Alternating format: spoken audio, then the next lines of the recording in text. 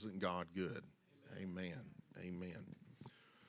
We have a guest with us today. He's going to be ministering, taking his liberty to speak to us. I'm so excited that they are here, and they have been friends of ours for a very long time.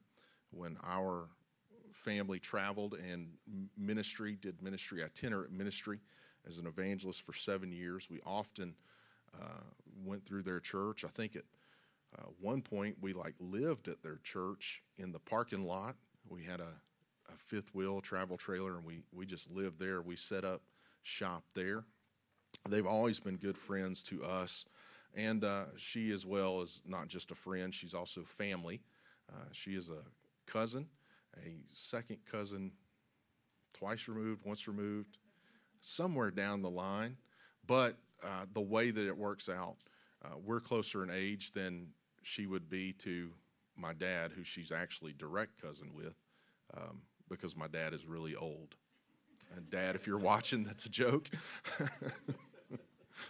And she is not. She is not old. She's young. We're young. We're young. That's right. Praise God. So he's going to take his liberty today. And if this is your first time with us at Branches Church, we're going to have an altar, what we call an altar call. He'll invite us to come up and to pray. And we want you to be a part of that. But if you're a guest, you feel uncomfortable with that, we understand. But church family, why don't we get behind the preaching today, open our hearts and our minds, and get ready to respond to the Word of God. And I feel like God is going to do something in this place today. Amen. If you believe that, would you join with me in prayer as he gets ready to come? Lord, we pray, God, that you would move in this place, open our hearts and our minds to hear. Move on us, God. Change us today. Impact us. Use Dan McClure, God, to speak into our lives what you would have us to hear. In Jesus' name, we give you glory and honor. Amen. Amen. Pastor McClure, come take your liberty and speak to us. Everybody welcome him. Thank you, Pastor Coon. And I want to say, first of all, it is an honor. It's an honor anytime to just simply be in the house of the Lord. And so, first of all, I must say it's an honor to be in the presence of the Most High God. And it's an honor to be with you good folks here today at Branches Church. Always enjoying seeing new people that I've never seen before worship the same God that I worship. And it's just exciting, and I'm so delighted to be here. And the Coons, they are truly, truly friends. You know, you find out, as one country and western songwriter said, you find out who your friends are. And I have certainly done that over the years, but I have found that Pastor Lane and Sister Shelley Coon are true, genuine friends. They have been friends to my wife and I for many, many years. I was thinking today it's probably between 25 and 30 BC. And that's not before Christ, that's before children. So we've been friends for that long, and they are some of what we call our best friends. So we're excited about being here today, and glad my wife is with me. I always enjoy having her come with me, and I think I preach a little better when she's here. May not preach as good as she did, but maybe I'll do better than what I would have had she not been here. But I'm glad she is here, and also another good friend of mine, Brother Mills. You know, they say that during your lifetime, if you find 3 or 4 good friends, they say that's excellent. If you have 4 very dear friends in a lifetime, then that's good. And it's just a coincidence. I've got about 3, Brother and Sister Coon and Brother Mills, in this building today with me. They're truly my friends. So I'm excited today about being here. Amen. I want to turn your attention to one verse of Scripture. It's found in the book of Exodus. And I want to give to you what is on my heart for us today. But first of all, a little context of where I'm reading this Scripture from.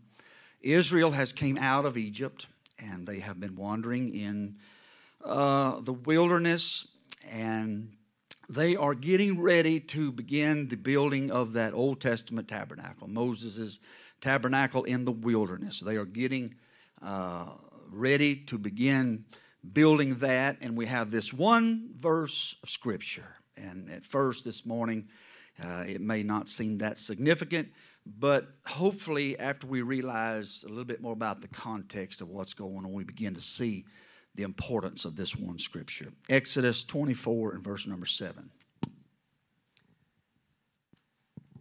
And he took the book of the covenant and read in the audience of the people. And they said, all that the Lord hath said will we do, and be obedient. Now that's quite a saying given their prior record.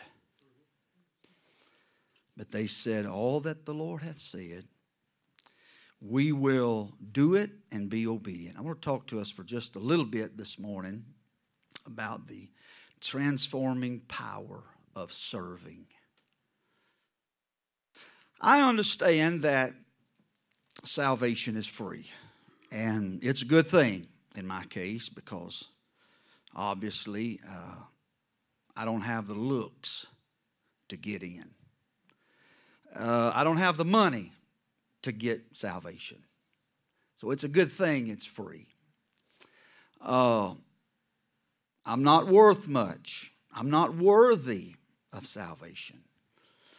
I don't have the talent. I don't have the ability to merit salvation.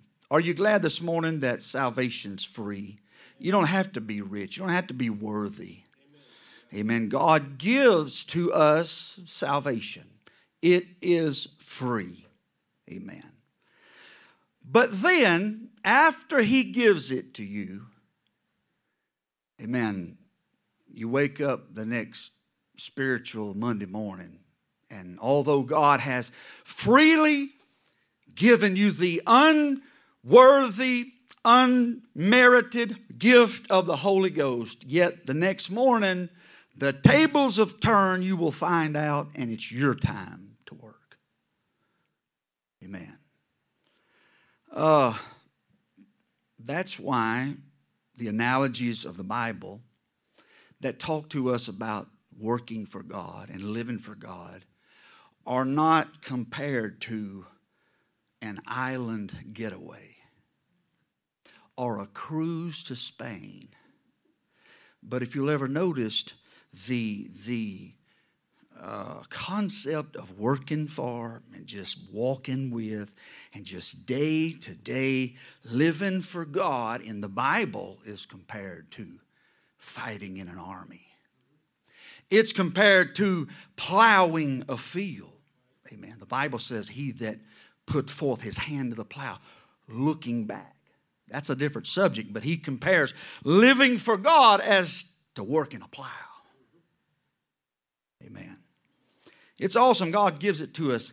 But after He gives it to us, amen, the Holy Ghost, you are going to have to work to keep it. The Holy Ghost needs servicing after God gives it to you. It needs tuning up every once in a while. It needs, like a car needs servicing, it needs some fresh oil. Amen.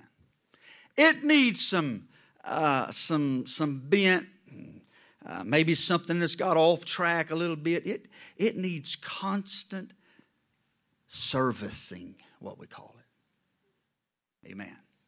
Now, why? If it's free, why didn't the rest of the experience just seem that way? And this is my point today before I go on. I think it is because, and the Lord understands, that it is in the realm of serving where character is built. It's in the disciplines of serving. Amen. It's in the selflessness of serving. Amen. That we learn, amen, how to be a saint, how to be a Christian. In the day-to-day toils, amen, where I'm going through things and I don't know what to do and I have to get down to pray, amen. It's those times that I pray, amen, make me a prayer warrior.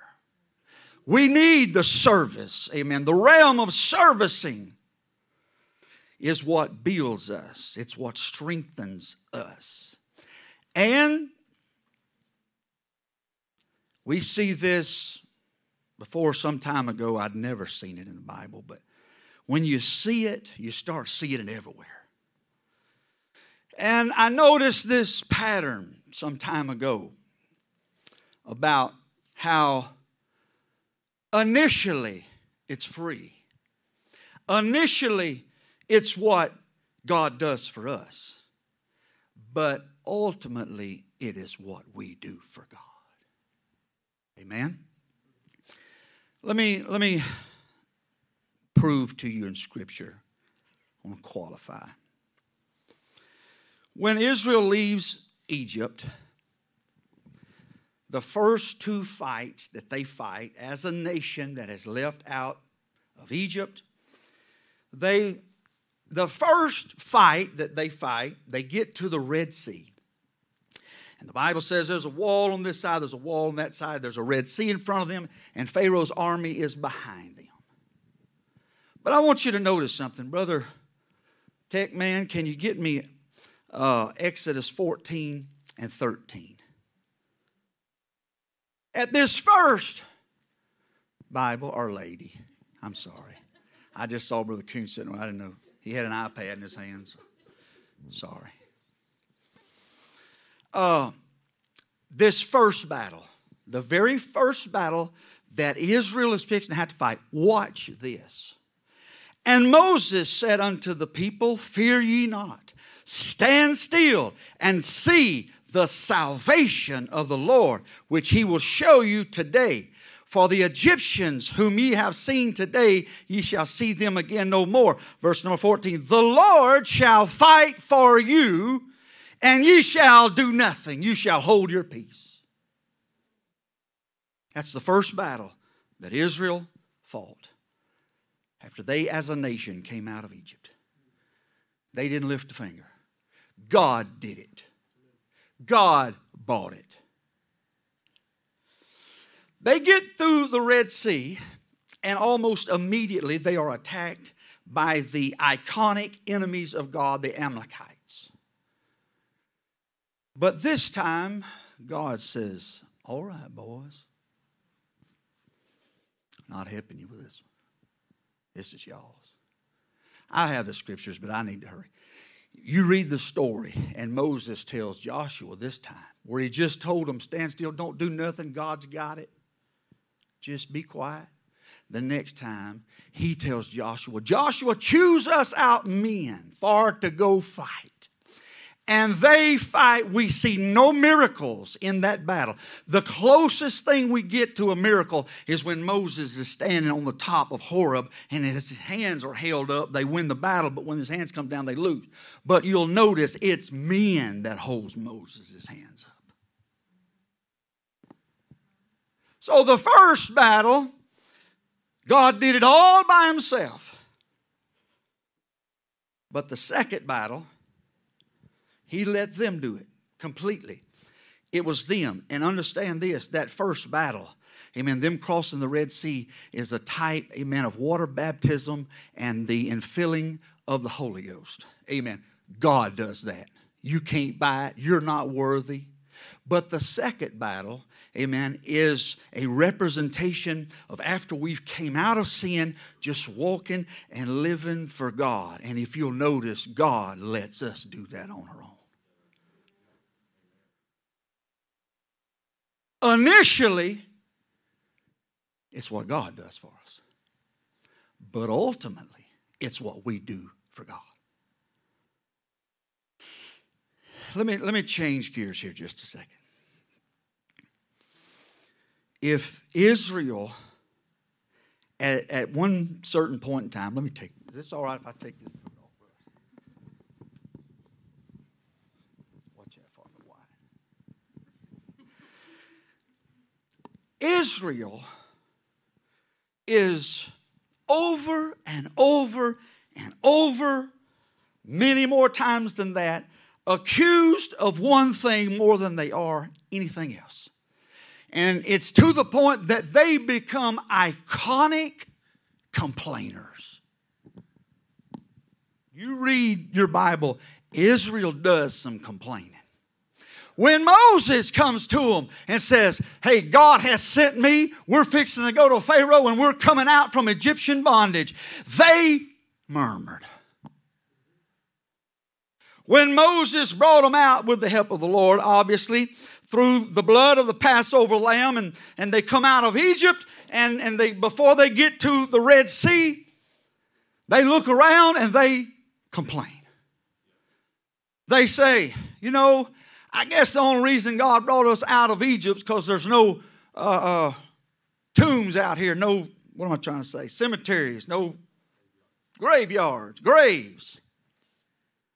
They complain. They just been brought out of Egyptian bondage.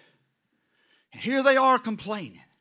Wouldn't it have been better, they said one time, if we would have stayed in Egypt than to die in this desert? God, with a mighty hand, brought them out. And they're complaining. And brother, you keep on reading their story, and that's all. They cross over the Red Sea, and they get hungry. And guess what they do? They gripe and they complain. I guess God brought us out of here to kill us with hunger.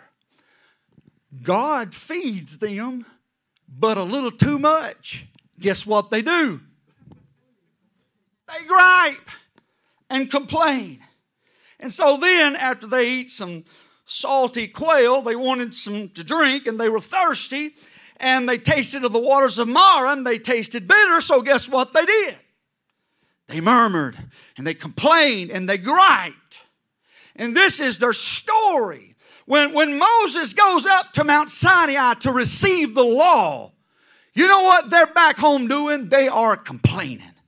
They say, we don't know what happened to this man Moses. He's left us here to die. And they gripe, and they murmur, and complain insomuch that God says, hey, Moses, step back and let me just take them out with a fireball. Moses said, no. But they are the gripingest. Everybody look straight ahead. They are the gripingest, aggravatingest, until a particular time. They complained, and they complained and complained. Until one day, there's a line drawn in the sand. The book of Exodus, and a lot of people call it the books of the coming out, but the Orthodox Jews actually call it the birth of a nation because, yeah, they left Egypt, but they were going to build Israel. And the book of Exodus is 40 chapters long.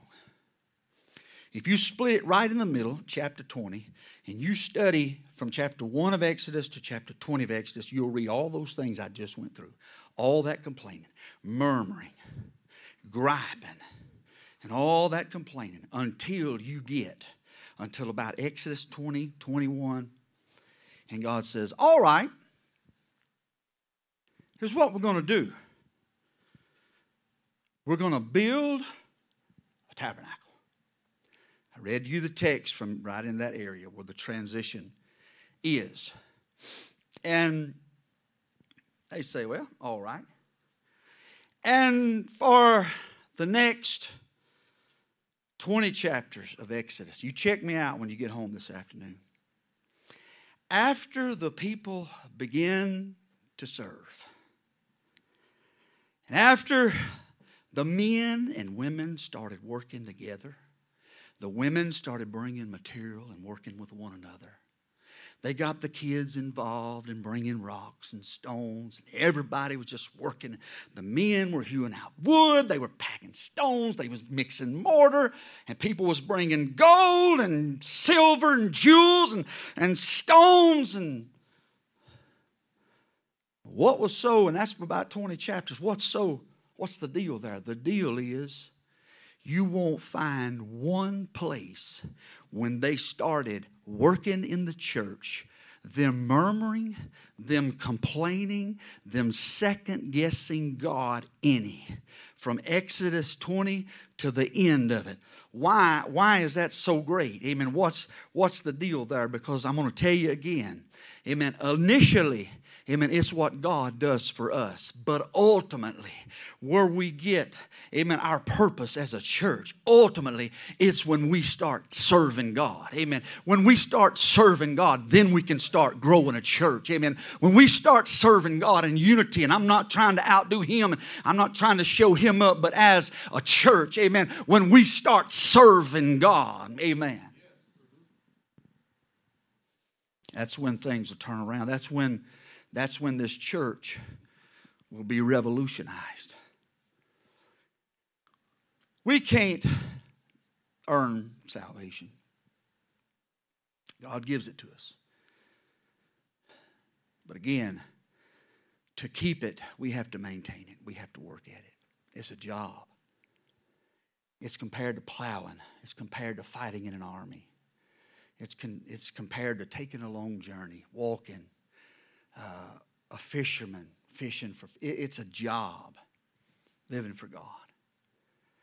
But I want us to understand today that it's during that realm of just day to day living for God, amen, is where we learn how to grow to be a Christian. Amen. Those things that we face day to day, that we had to say, God, I need you to forgive me. I need to pray about this. And it keeps you, amen, on your prayer knees and keeps you in your prayer closet. Amen. It's those types of things that build a church. When you are walking with God and you fell flat on your face, you've messed up. And you come back to the church and you say, God, I need some mercy. I'm sorry, God, I have messed up. That's when you learn, amen, how to give other people mercy. Amen. That's when you learn how to grow in God. That's when you learn how to build a church. Amen. Initially, it's what God does for us. But ultimately, it's going to be what we do for God. Amen. Working, serving in the church. Well,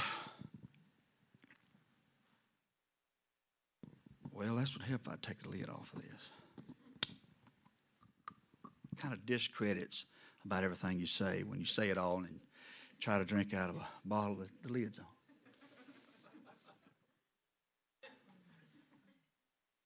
And I know we have to be saved. But I want to remind you, and I understand the time, and I'm not too far from quitting. We have to be saved. But there's a parable in the New Testament, and I'll hurry. And what it's about, it's Jesus is giving this parable, and he's dividing the sheep from the goats. And the goats obviously are going to a lake of fire to spend an eternity there. And the sheep, they're going to inherit the kingdom of God and are going to sit down at the right hand of God. And so the sheep are saved, the goats are lost eternally. And they ask him why. Now, there's a lot more specifics in this, but I'm just skimming it. And when Jesus answers them why, here's the why. Because he says, well, the goats, when people were hungry and people were naked and cold and thirsty and sick, when people needed ministering to, when people needed serving, you didn't serve them. Am I right? That's what he said. He didn't talk about how much you shouted in church or how much you spoke in tongues or how much you've read your Bible this week. But have you served someone that needs serving? Well, even the lambs didn't understand it. They asked, well, why did we? He said, well, because when there was people hurting, you went to them. When there was people hungry, you fed them. When people were cold, you clothed them. When they were sick, amen, and shut in, you went and you visited them. Not you read your Bible through this. You give this much money to the church. You wore this type of clothing to the church. You sat here in the... No. You ministered. You served people. That's really mind-blowing, folks. You served. You look at the life of Joseph of the Old Testament. If there was ever a man that had, I would give him a pass to be bitter, it would be Joseph. Didn't do anything wrong. His brothers lied about him, sold him into Egypt. Finally, he winds up in prison for 14 years for a crime he didn't commit. But the Bible says after 14 years, when the Bible talks about Joseph, it says this. Not that he was in a corner mad about his situation and bitter, but the Bible said everything that was done in the prison, Joseph was the doer of it. About that time, these officers of Pharaoh had these dreams. You know the story. They came down, they asked Joseph, they called him the Israelite, the Hebrew servant, they called him. And so they tell him their story. Joseph interprets the dreams. It comes true. One of them is beheaded. One of them is restored. He tells the one that is restored, he said, just do me a favor. He said, when you get back in the king's house, you just remind him of this servant. Well, he goes back to the king's palace and he begins to serve the king, but he forgets about Joseph for about 13 more years. A total of 20-something years. There's different thoughts on that, but around 20, from 21 to 27 years. Something like that. And now Joseph has been in prison for 20-something years. And Pharaoh has a dream. He can't find anybody to interpret it.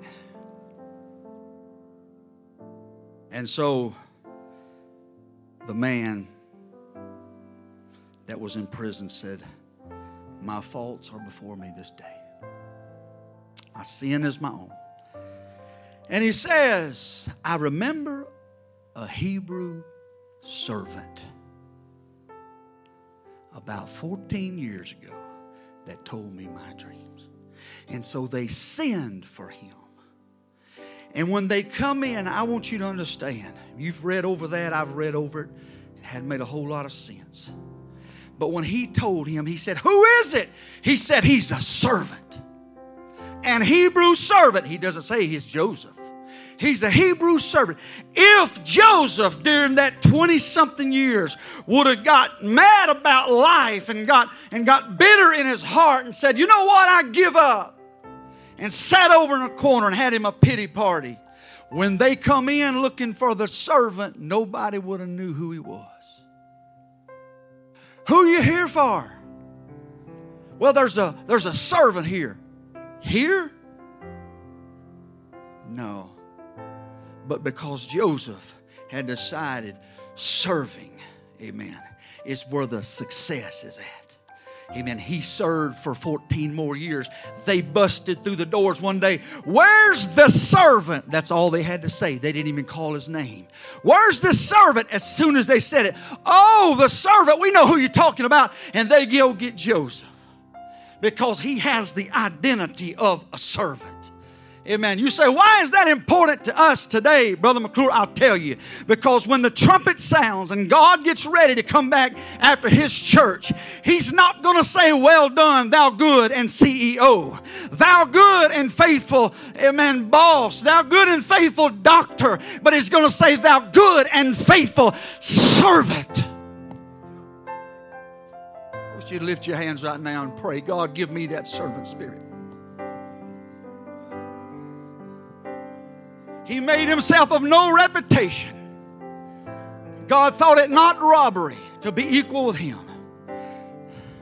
So he made himself of no reputation and took on himself. How many of you want to be like Jesus? The Bible said that he took up on himself the form of a servant. You want to be more like Christ today? Amen. Then lift your hands and say, God, give me a spirit of a servant.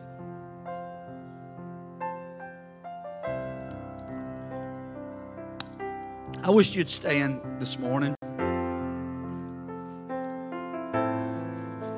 I read this scripture. I found it this morning in the lobby of the hotel. And after this was on my mind, this scripture made more sense to me than it ever has made. When I read in Isaiah 40, where Isaiah said, "For they that wait upon the Lord." Now, you understand, he's not talking about, as Moses said, y'all wait and stand still. No. But that word wait is like a waiter does at a restaurant. You know what a waiter does at a restaurant? He serves. Can I help you? Can I get you something? Do you need anything? That's what a waiter does.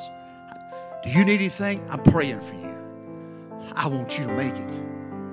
I know you're going through a lot, but I got you back.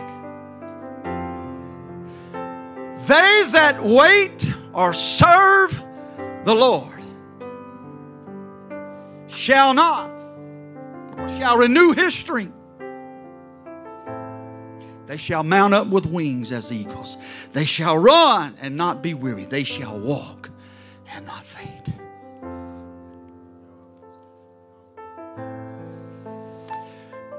I'm closing. I'm done. I'm going to shut my stuff up. But let me say this. There was a woman, had an infirmity in her body, and she was coming to Jesus. And I don't know if you've ever noticed this. I noticed this some time ago. I've read in the Bible many, many, many, many times where the Bible says Jesus touched them and they were healed. Jesus touched them and they were ministered to. Jesus touched them, amen, and they were restored. But then we find this story one day, and Jesus is walking, and this lady, and he turns around, and for the first time, I find it in the Bible, the only time, Jesus said, "Wait a minute, somebody touched me. I've touched a lot of people, but this is different. Somebody touched me." And I just began to wonder, what if, instead of the way we come to service so many times, "God, I need you to touch me. I need you to help me. I need this in my life. I need help here." What if we, Branches Church, this morning would come and say, "God, I don't need anything. I don't need you to touch me. I'm not asking for you to help. I want to touch him. I want to serve him today." Come on, if you're comfortable with coming to this front, I wonder if you'd come this morning. God, give me that spirit of a servant, God. Give me the spirit to serve, God. I'm not asking for anything, God, but I want to touch you. I want to worship you. I want to praise you today, God. Come on, would you help me do that for just a few minutes today? Let's wait upon the Lord. Let's serve the Lord for just a minute. You say, how do we serve him? We lift up the sacrifice of praise. We lift up the calves of our lips. We offer unto him thanksgiving. We enter into his courts with praise, into his gates with thanksgiving. We magnify his name. Come on, let's serve him with gladness today.